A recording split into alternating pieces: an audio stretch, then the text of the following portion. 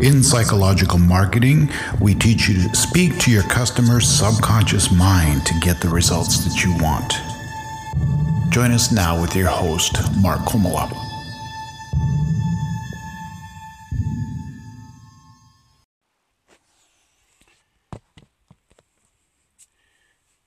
I was really struggling with this, something I thought I wanted to do and yet could not seem to make myself do.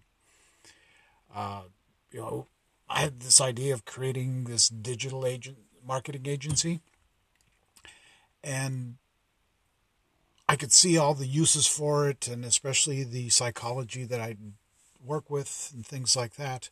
But it was like there was this block in my mind of every time I would think about it, I'd feel bad.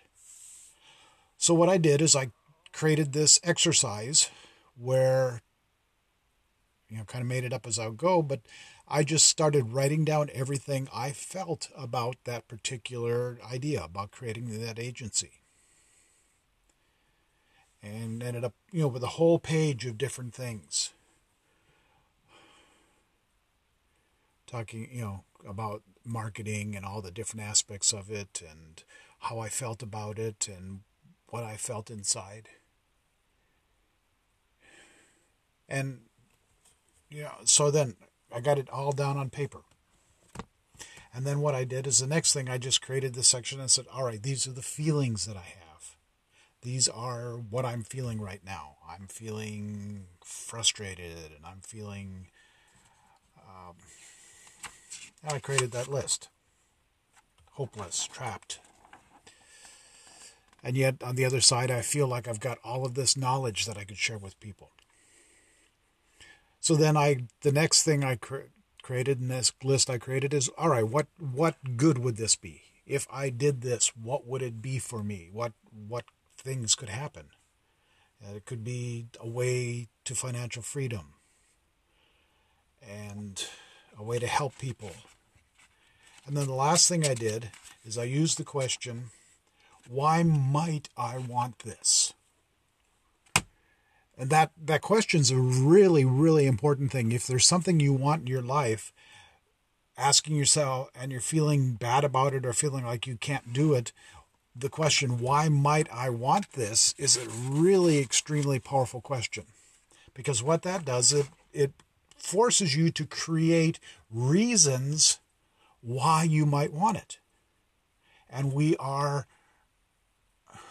persuaded. We are moved by the reasons that we have, the beliefs. So I created, why might I want this? To make money, to do things that I desire, to have money to buy things, toys and tech and fun stuff like that. To be seen as a marketing genius, to market my own stuff, to speak, to travel, and I created this whole list of all different things. And then once I did that, I gave each of them a score from 0 to 10. And what it did is it focused me on the things I thought that I wanted before weren't as important as some of the other things that I didn't even think about. And was finally, as a result of all of that scoring, I was able to get down to, all right, here is the central conflict. You see, I came from a place in my house where you didn't tell anybody anything and you hid everything that you were doing because every time you opened your mouth to say something, someone used it as ammunition to pick on you.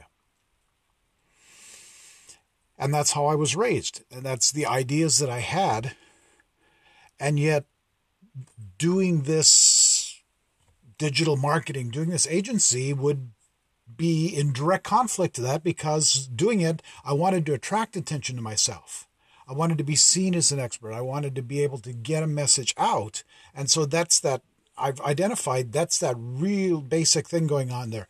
That garbage from the past, not wanting to tell anybody anything, and my desire to put myself out there. So I was able then to be able to work on that particular dichotomy, that particular fight, and be able to come to grips with it.